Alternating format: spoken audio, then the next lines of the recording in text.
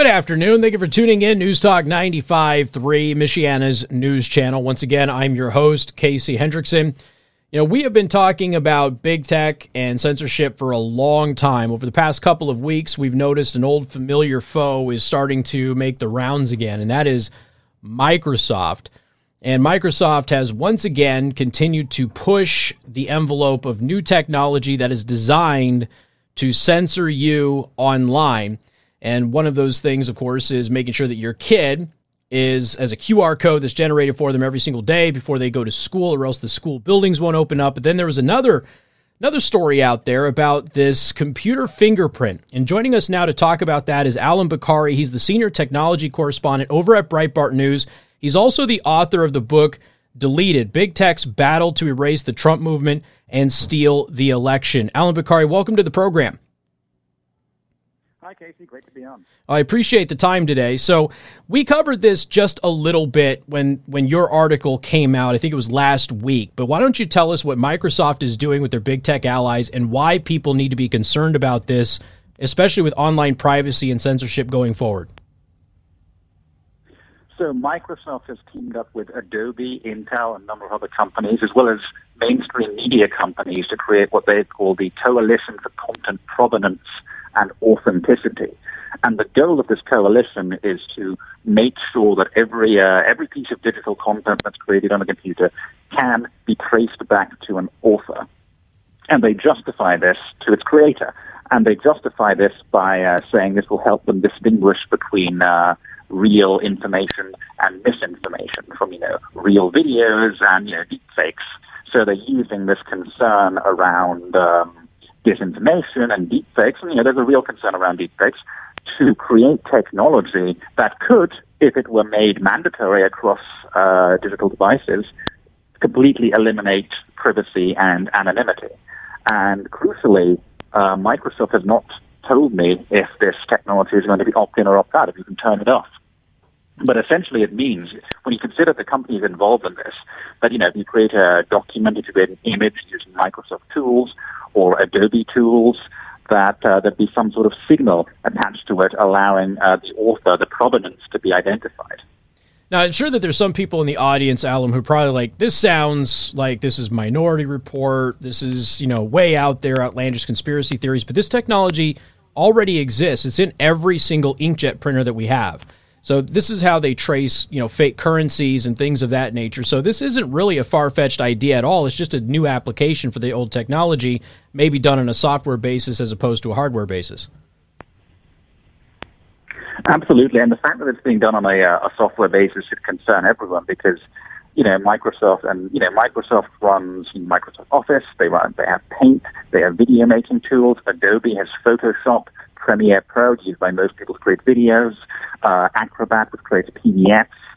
So if they're all teaming up, and then you have Intel, which obviously creates computer microchips, laptop microchips. They own 80% of those markets. And the microchip, the central processing unit, that gets to see everything that happens on a computer, whether it's online or whether it's offline. It processes all the information. So you can't really hide from your CPU if your CPU is tracking you.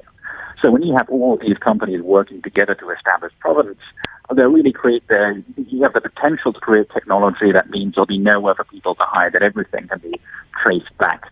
Now, Adobe had a similar thing before they joined this coalition that they were working on, but that was opt-in. You could turn that off. And Microsoft hasn't clarified whether you can turn off the technology that they're working on. And of course, we have to wonder, too, what's going to happen with various social media posts, memes. The great meme war of 2016 obviously comes to mind, where people are being censored just for basically artistic impressions of things that were going on in the news. What's going to happen now with the censorship culture on social media as that continues to expand? It's not retracting, but it's getting worse. And now you might be able to go ahead and look at somebody's, fingerprint from their computer and say nothing that they created is going to be posted on any of our networks. We're not going to allow this person to engage in online social activity at all unless they're in some remote website that doesn't get a lot of traffic. Is that a real concern with this technology, or am I misreading that? I think that's the whole purpose of this. The whole purpose is to sort so-called disinformation, which, as we know, is just the word they use to censor conservative and the alternative media, from so-called real information. And when you've attached signals to every piece of online content identifying its author, you can then use those signals to train algorithms to suppress information that comes from sources you like and suppress information that comes from sources you dislike. So it'll create that kind of automated AI censorship much easier.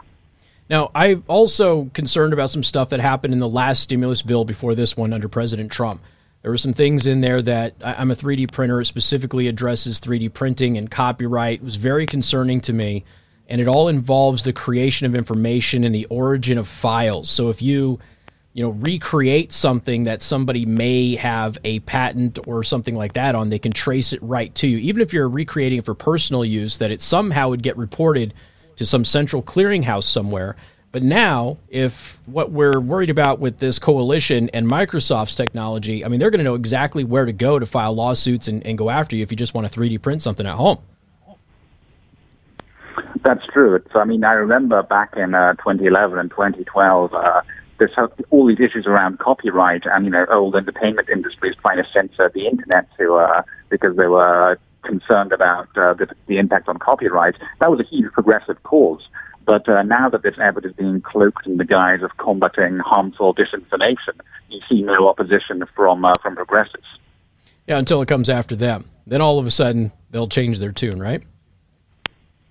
Absolutely. Now, is there any protection against this? Let's just assume that they're not going to turn it off. It's not going to be voluntary.